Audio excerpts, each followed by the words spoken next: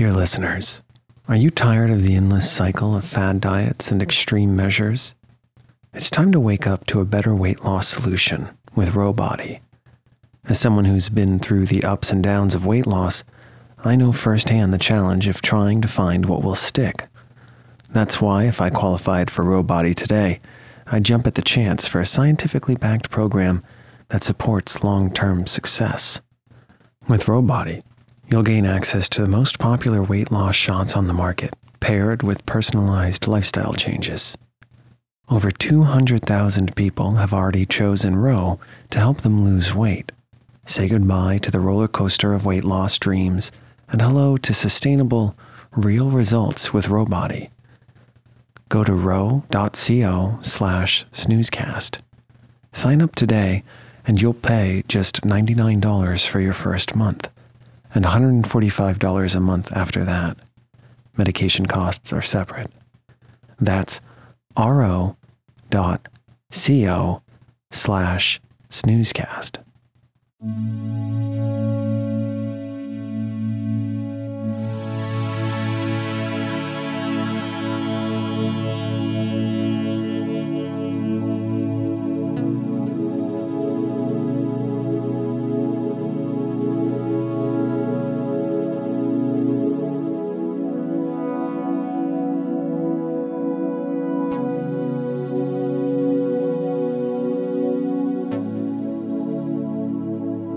Welcome to Snoozecast, the podcast designed to help you fall asleep. On Snoozecast, we read excerpts from public domain works and occasionally original stories. We'd like to thank our listeners.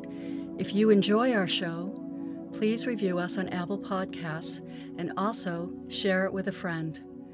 This episode is brought to you by The Forest Floor. Tonight we'll be reading the beginning of My Father's Dragon by Ruth Stiles Gannett, first published in 1948. A Newbery Honor Book, this children's story follows the adventures of a young boy, Elmer Elevator, who runs away to Wild Island to rescue a baby dragon.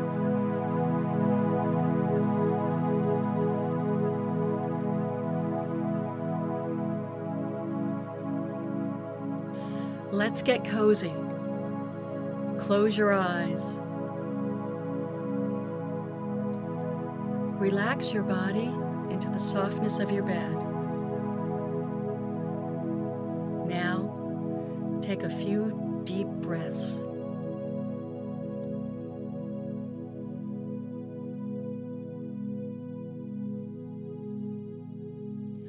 Chapter 1. My Father Meets the Cat. One cold, rainy day, when my father was a little boy, he met an old alley cat on his street. The cat was very drippy and uncomfortable, so my father said, "Wouldn't you like to come home with me?" This surprised the cat. She had never before met anyone who cared about an old alley cat. But she said, "I'd be very much obliged if I could sit by a warm furnace and perhaps have a saucer of milk." "We have a very nice furnace to sit by," said my father. "And I'm sure my mother has an extra saucer of milk." My father and the cat became good friends, but my father's mother was very upset about the cat. She hated cats, particularly ugly old alley cats. "Elmer Elevator," she said to my father, "if you think I'm going to give that cat a saucer of milk, you're very wrong. Once you start feeding stray alley cats, you might as well expect to feed every stray in town, and I'm not going to do it." This made my father very sad, and he apologized to the cat because his mother had been so rude. He told the cat to stay anyway, and that somehow he would bring her a saucer of milk each day. My father fed the cat for 3 weeks, but one day his mother found the cat's saucer in the cellar, and she was extremely angry.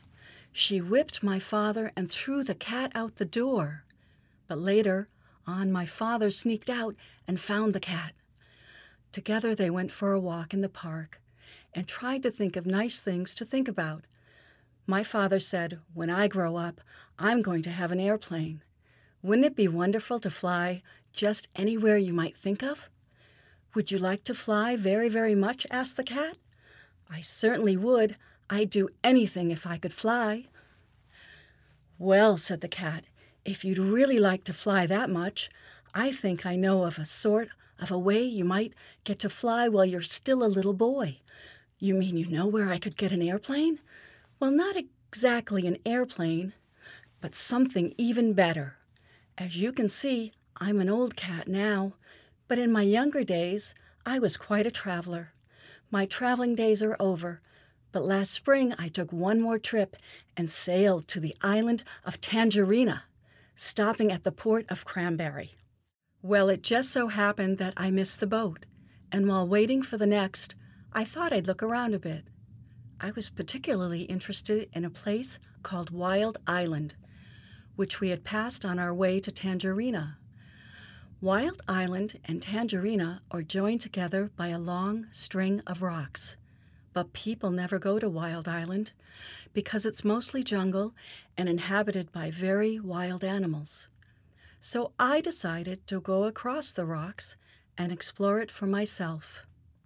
It certainly is an interesting place, but I saw something there that made me want to weep.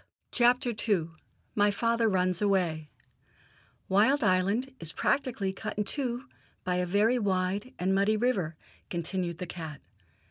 This river begins near one end of the island and flows into the ocean at the other.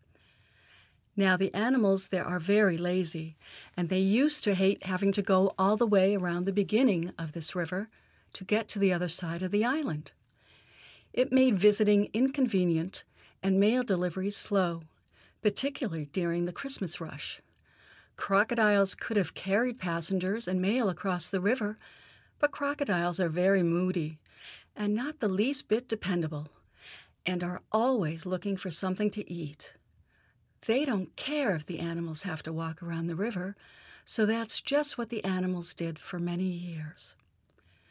But what does all this have to do with airplanes? Asked my father, who thought the cat was taking an awfully long time to explain. Be patient, Elmer, said the cat.